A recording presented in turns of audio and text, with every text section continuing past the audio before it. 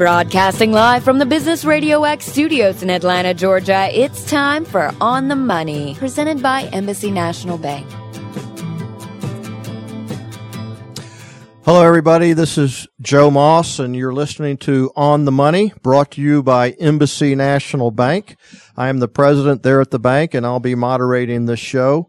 It is Wednesday, July the 9th, and again, we have a great show lined up for you with a really interesting topic and a great guest. I want to introduce you to David Post, who is the president and founder of Future Security, a company here in Gwinnett County that handles security and theft, et cetera, for small businesses here in Georgia. Plus, he has some philanthropic items that he does that I find of interest, and we'll give him a chance to talk about those as well.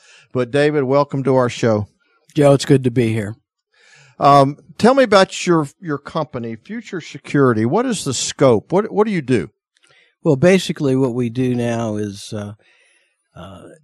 improve profits for different companies, whether they're some of my clients are Fortune 100 companies that have certain needs, and some of the companies that we deal with are very small companies that have different needs. The bottom line is the same. You have to reduce your profits. And unfortunately, a lot of that has to do with theft, productivity, attitudes, morals, policies, and procedures. And those are the areas where we get heavily involved. Within those areas, what is your main focus point, would you say? What's your real talent? Getting rid of the people that are costing you a lot of money. Give me an example of some things that you've seen within a small business. Well, the smaller businesses generally have employee theft problems that may involve some product.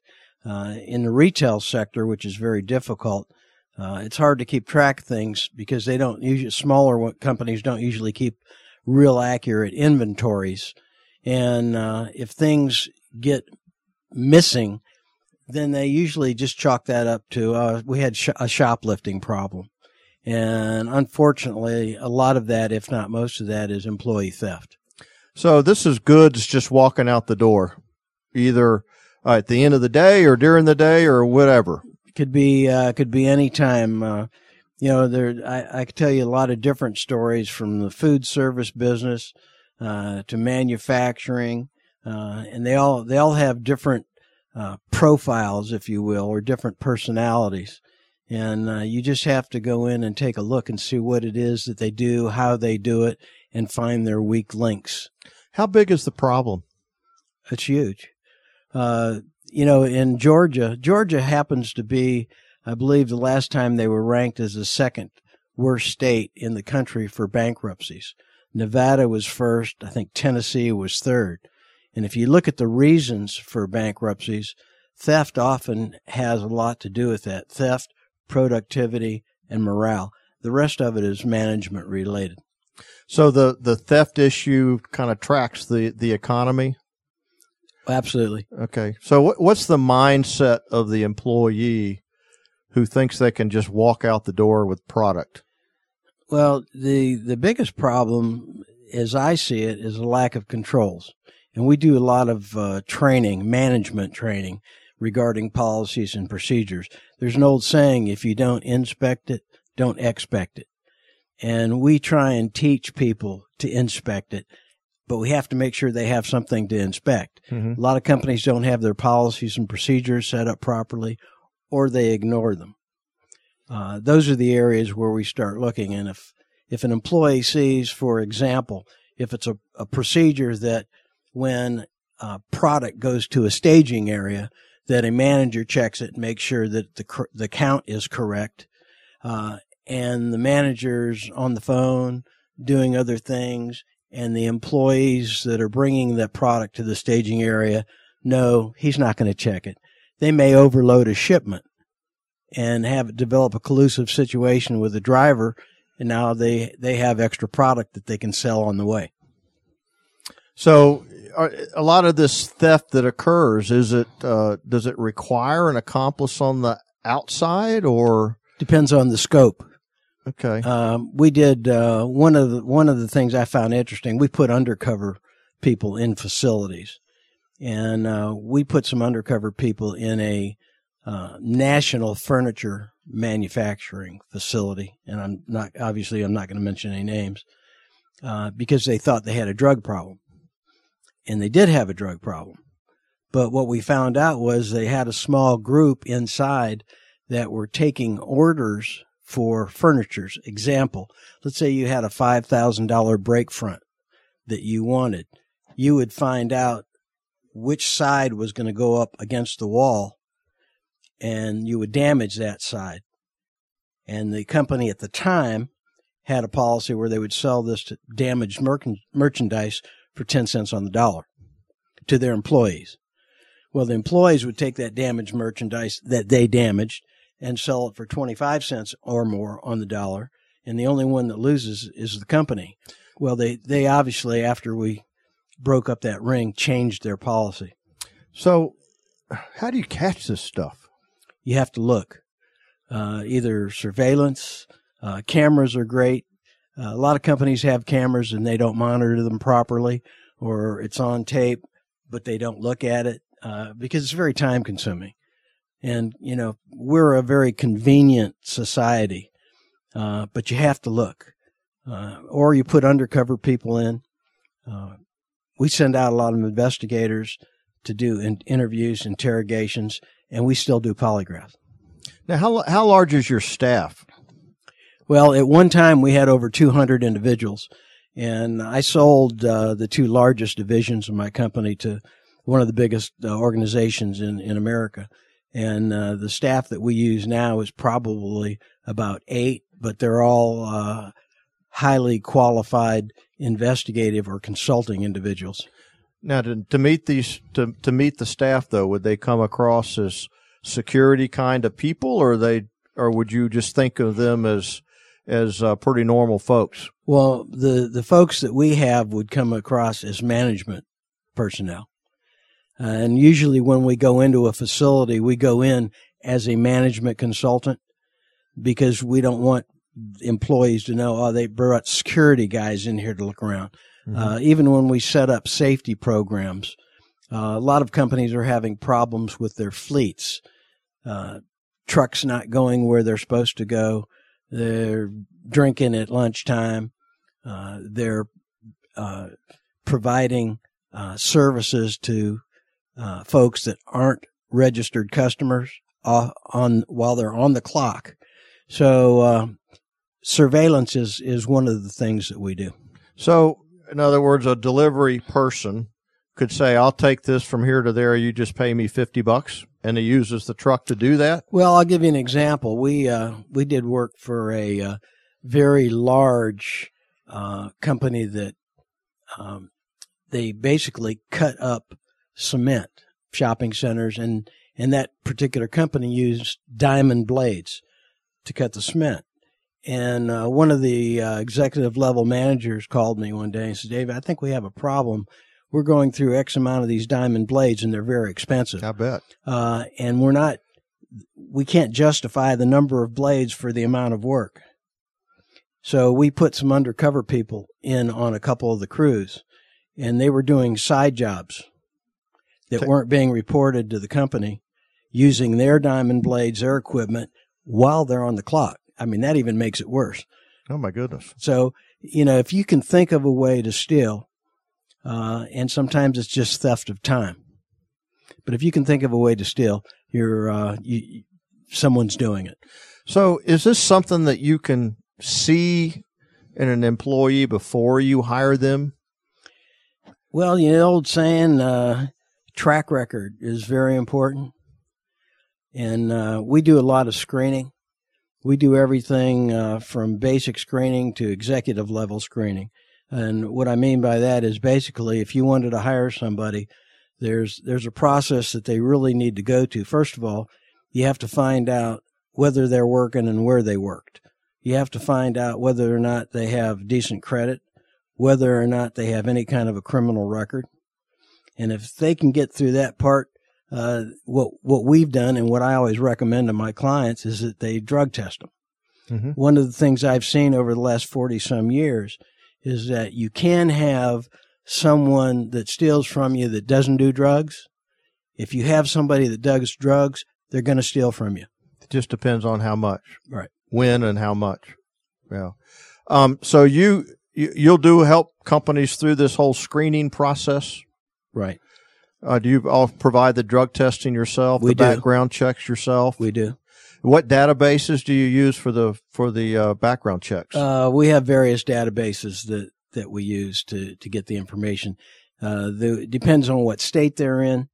And a lot of states require, it depends on what you're looking for. If they're from out of state, now Georgia, we're very fortunate because, the database that we use covers all of Georgia. If you want to get a criminal record check, it'll cover the whole state. Mm-hmm. Some states, you have to run it county by county, which can get fairly expensive. So that's up to our clients. If the client knows that they lived in this county in Virginia, and they worked in that county, you may only want to run those 2 counties instead of the whole state because you're going to pay for each time you run.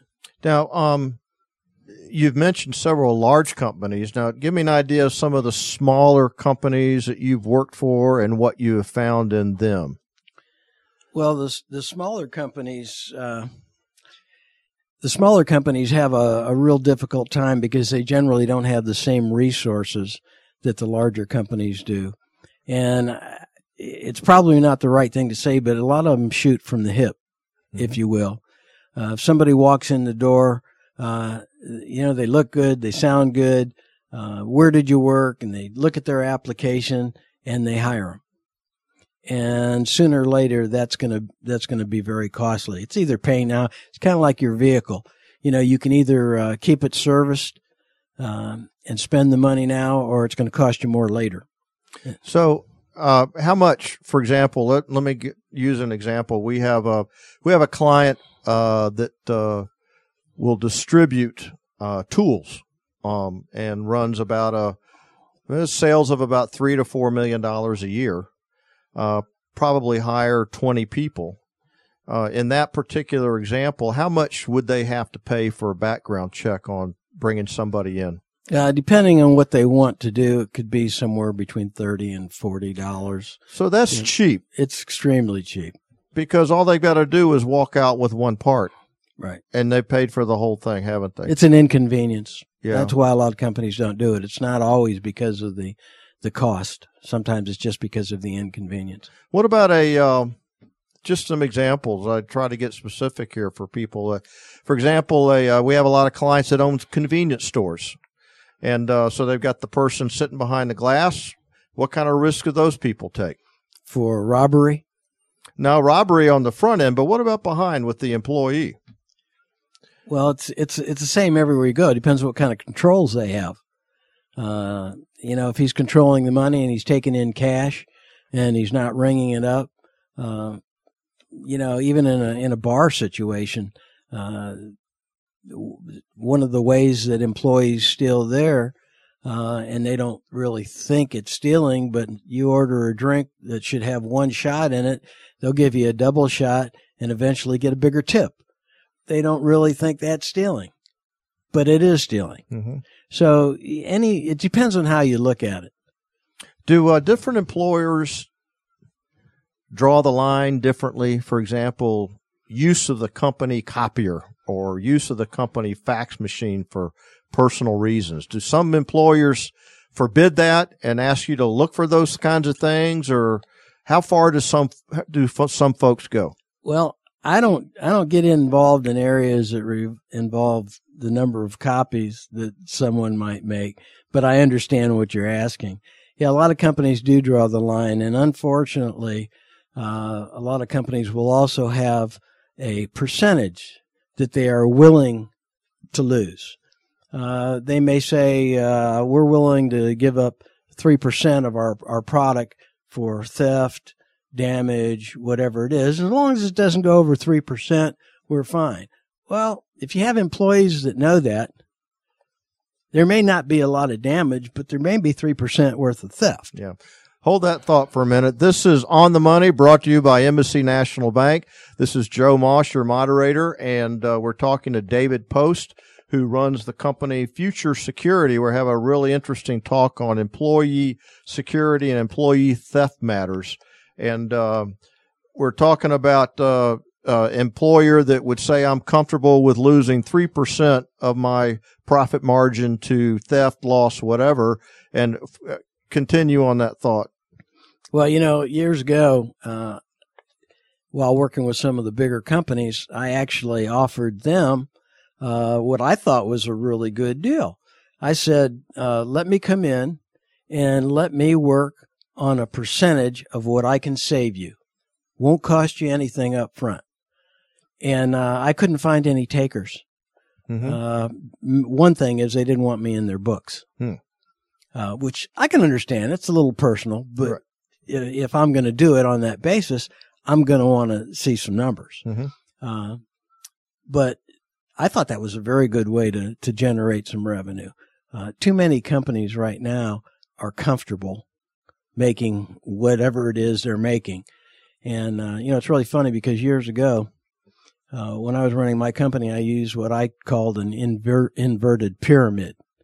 When in most companies, the profits start at the top and eventually work their way down. Mm-hmm. We flipped that around, and the profits started at the bottom rung and worked their way up.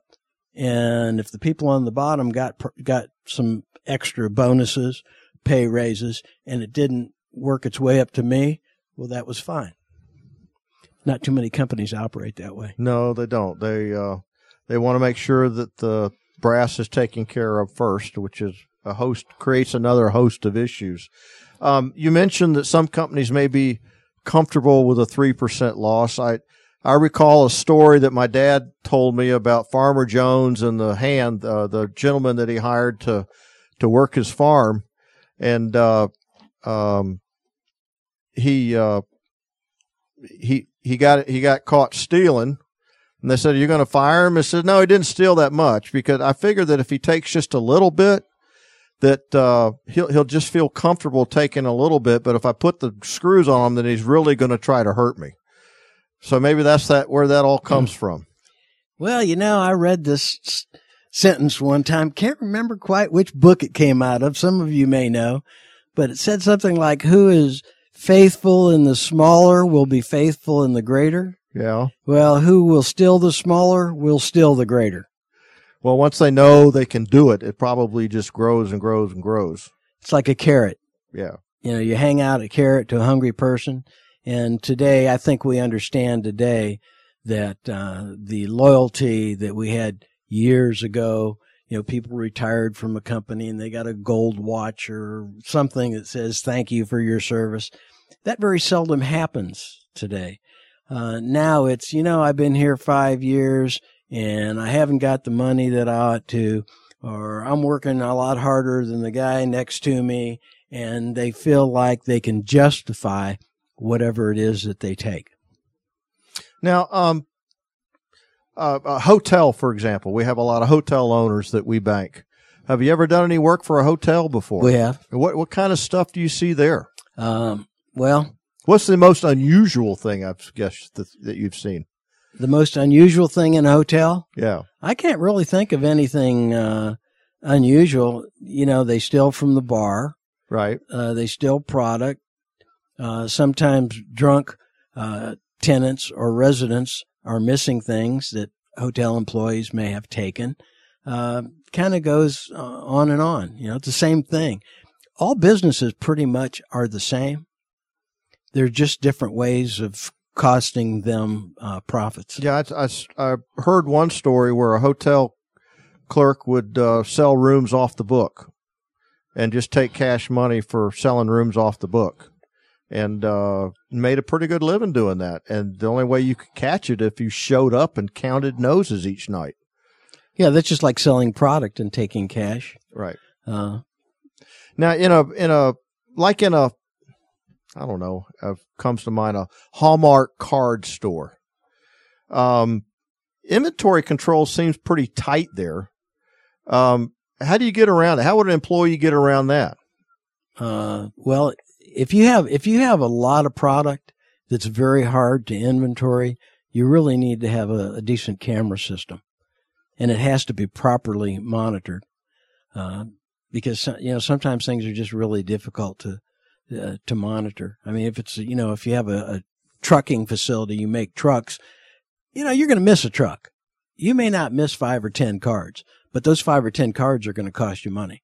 And see, it's funny in the retail business, and I'll give you an example. Let's say you have a small shop that sells clothing, purses, or whatever. Well, let's say you have an employee that steals one of your purses that you paid $10 for, and the market you're going to sell it for $20. Okay, how many purses do you have to now sell just to make up for the one that's gone? Well, that's the example they use in a grocery store. If you just lose one thing, the markup is so small in a grocery store, you've got to sell so much more grocery to get around that. And a lot of businesses don't have that kind of volume. Right. When you make your rounds and you just go around talking to people, are you good enough to identify that this employee may be more susceptible to it than this other employee? Well, that's a loaded question, but I'm going to try and answer it anyhow. I can walk into a manufacturing facility and I can gear the attitude of the employees. I can look and see whether or not it's clean around their work area. I can see the attitude by looking at their face, the expressions, how they're working on the job, who they're talking to, how they're talking to other people, and you can get an idea whether or not there is a morale issue. If there's a morale issue, there's a problem. It may be a productivity problem or it may be a theft problem. So that's kind of hard to say. But looking at just going in, let's say you had XYZ business, you say, hey, come on in here, tell me if I have any potential problems. Well, the first thing I'm going to want to do is find out exactly what they do. And then I'm going to want to see the files on all the employees. Mm-hmm. Because if you start looking at files, they're going to be indicators. And when you start seeing files that have applications in them and there's not a month where they weren't working, but they've had 5 or 6 or 7 or 8 different jobs, something's wrong. Because they didn't get another job before they quit each one. Right. That's an indicator. Now, it could happen. Right. But there are a lot of things that you can look at that are indicators. Is productivity a bigger loss than fraud? Than fraud or theft? Or theft. I'm sorry, theft. Depends. Depends on the industry. Let's say that you have 200 or 300 employees and they're working at 70% because there's a morale issue. What is that 30% of 200 employees costing you? Mm-hmm. Depends on the product. So yeah, that's a question that you have to really look at. But yeah, productivity can be extremely expensive. And now you keep mentioning morale as an upfront thing.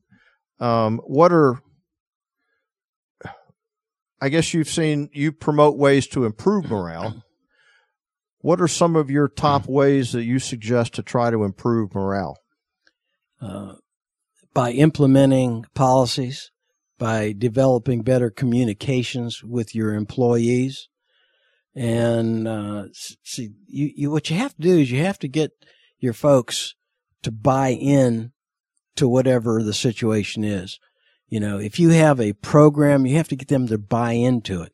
If they don't believe in it, or they don't think you're going to manage it, or they don't think it's going to be effective, they're not going to buy into it. So it's a matter of, one, developing a program that is workable and one that you can sell to your employees. Mm-hmm. And I would think taking care of your good employees probably goes a long way as well, because then they'll report on stuff that they see. Hopefully. Yeah, well, that's another problem, because no one wants to get into anyone else's business.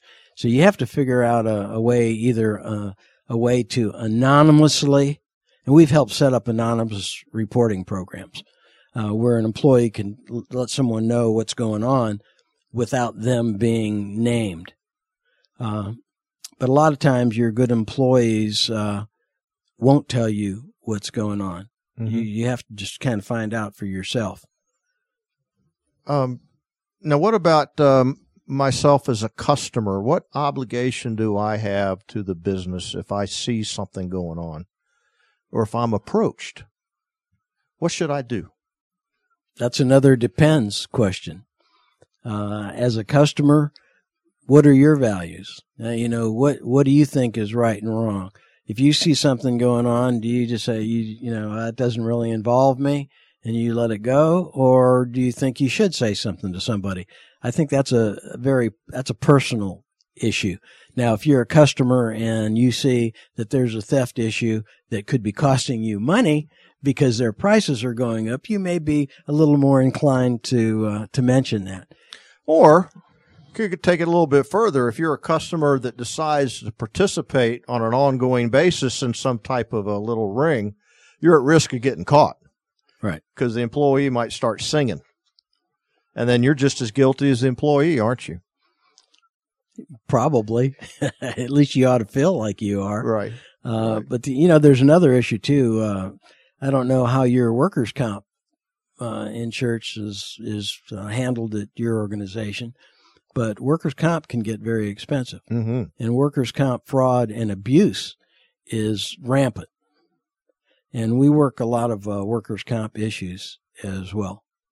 To find out if that knee really hurts or if that arm is really hurt?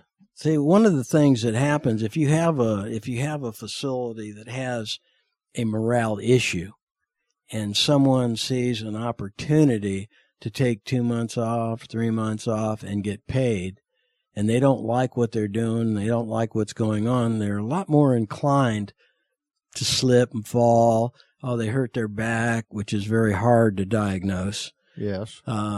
And I remember one time I got a call from, this was a funny story. I thought it was kind of strange. Anyhow, the president of a fairly large company called me, and he was having some problems with one of his VPs.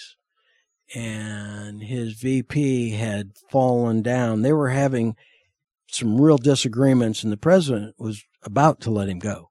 Anyhow, he fell down and hurt his back. So he was supposed to be laid up, not able to walk, do anything.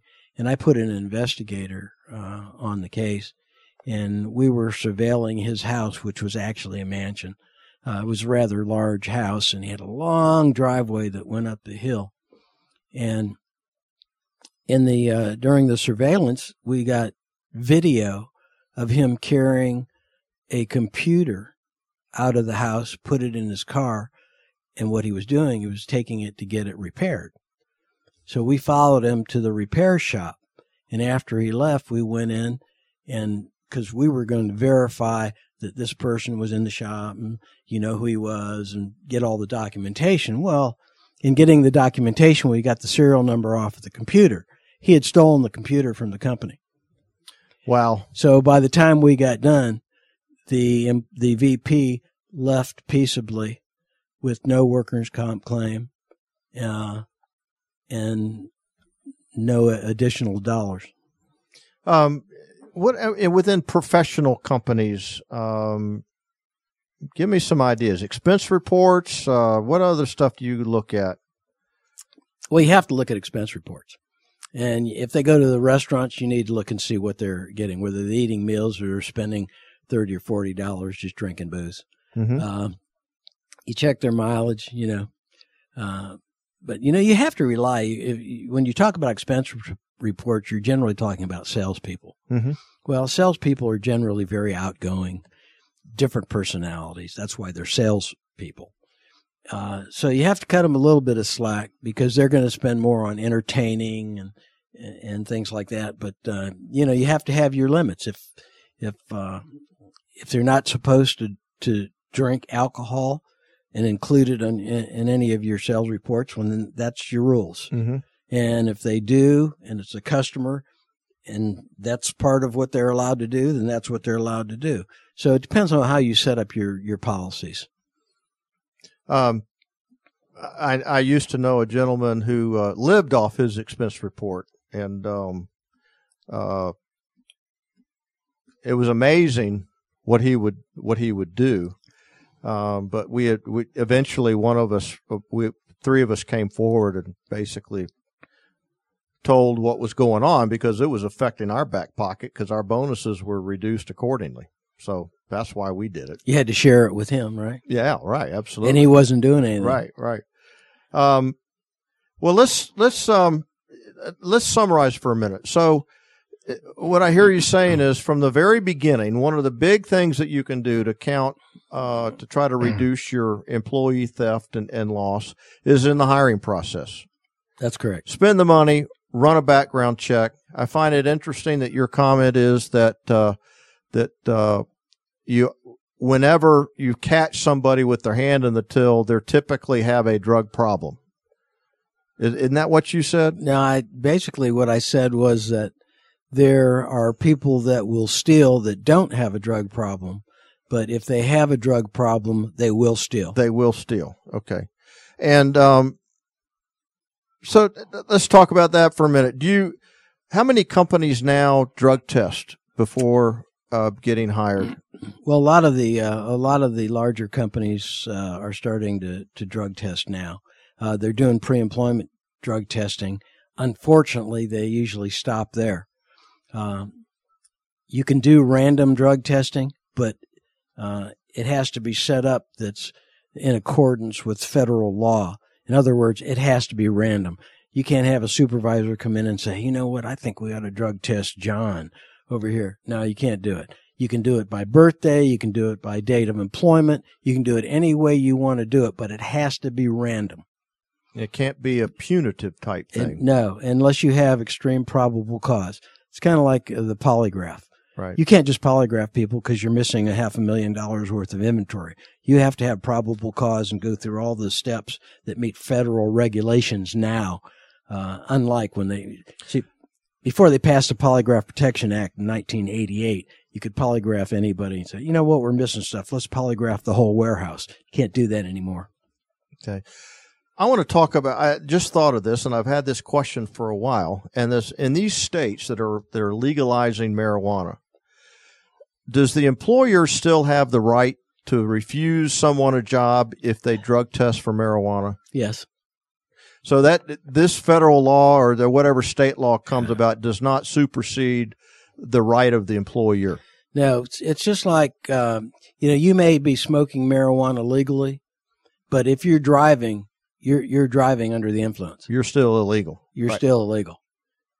And so if you show up high, I have the right to send you home. Well, you're a potential workers' comp situation. Yeah, that was not, we're getting into the political area there, but there have been a lot of things that have happened that are just absolutely crazy. Yeah. I mean, it used to be, hey, someone shows up drunk, you can send them home. Now we're into this host of other issues, pharmaceuticals, et cetera. But yeah, that's probably a talk for a whole nother show.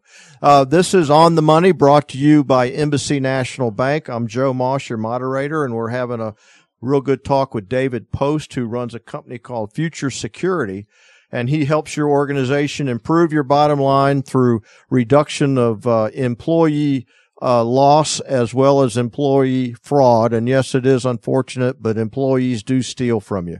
But Dave's got a lot of good ideas on how to stop that and how to see it and keep it from happening. So it's all in the hire. There's a saying that we can use for a lot of things.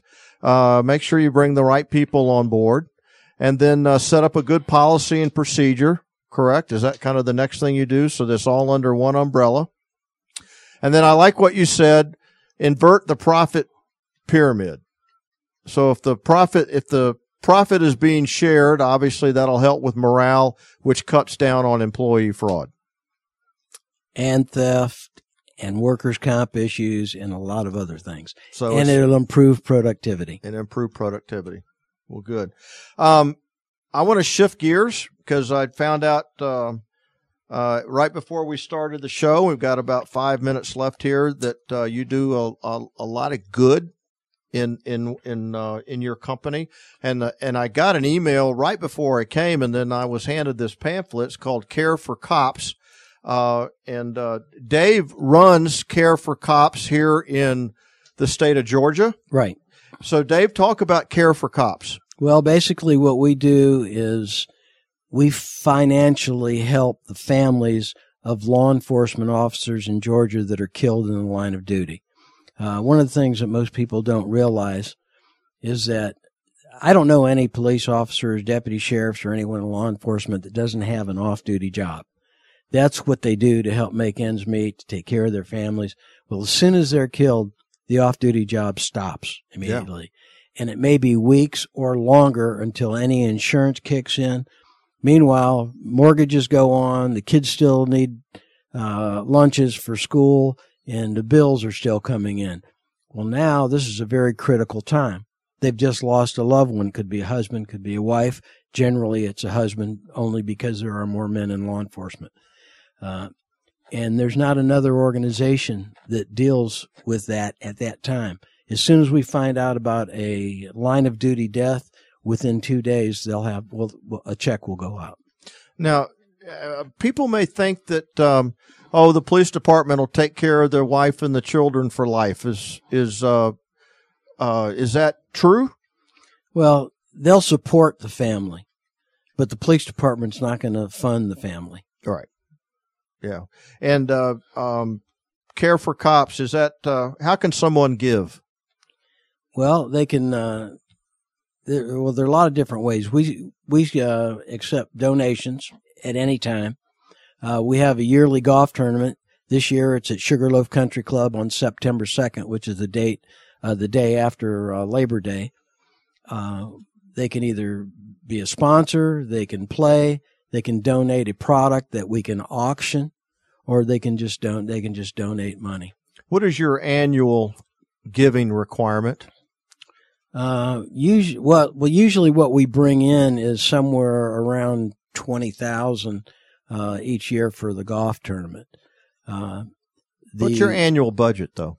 Well, I know it's not big enough, but what is it at this point? Well, there's really not a budget, and I'll tell you why there's not a budget. One year, we had 11 officers die. Here in Georgia? Yes. Last year?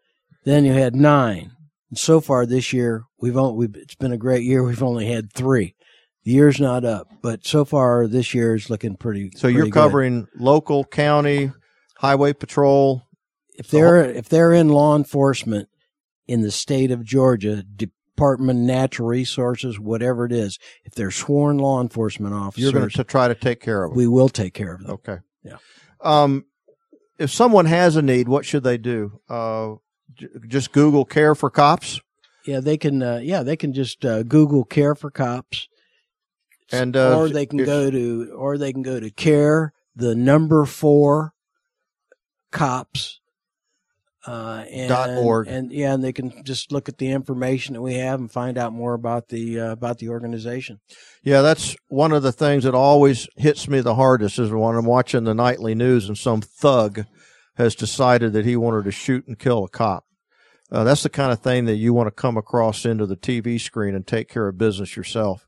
And I'm just real happy you're doing this. Thank you. It's a very difficult job nowadays. And I'm surprised the numbers are lower this year. I mean, God willing, let's keep them low, but I'm surprised they're lower. We hope so. I think officers are being a little more observant. You know, every time you walk into a restaurant, you're going to see if the police officers are in there, they're probably sitting in a corner booth with their back against the wall. But the scary thing now is that lately there have been, not in Georgia, but there have been ambushes of law enforcement officers. 2 Las Vegas officers were in a restaurant having lunch, and some people came in and shot them both. Another police officer out west was sitting in his patrol car. I don't know whether he was working on his report or what, but somebody shot him through the window. Just 'cause? Just 'cause. Wow. And So a young police officer is probably potentially a young child at home who doesn't have a dad. They anymore. average about 2 to 3. Everyone that's killed usually has 2 to 3 children at home. Man, that's sad. That's sad. Well, I hate to end it on a down moment, so let's try to let's come back, Dave. For small companies that want to get a little help, maybe they think they've got an employee theft or fraud or work comp problem. How do they get in touch with you? Well, they can just they can call me. You can pull up Future Security, look at what the different kind of services that we provide, or they can just call our office at 678-541-0950. And I know that through all of this, hiring Dave, he's going to save you more money than what you have to pay him. I think that's probably a guarantee.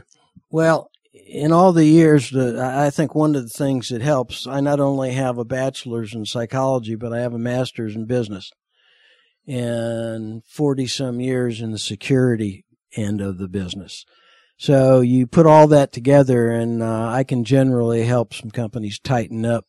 And it may not all be security related. It may be management related, communications related, but there's always things that we can do to help. Yeah, I would encourage you all to look out for David and bring him in if you feel like there's a need. Just sitting here talking to him, I can sense that there is a presence here and that he'll be able to help you. So, Dave, thanks for being on the show. Thank you, Joe. And this is Joe Moss. You've been listening to On the Money, brought to you by Embassy National Bank, where we help small businesses understand the minefield in which they play in.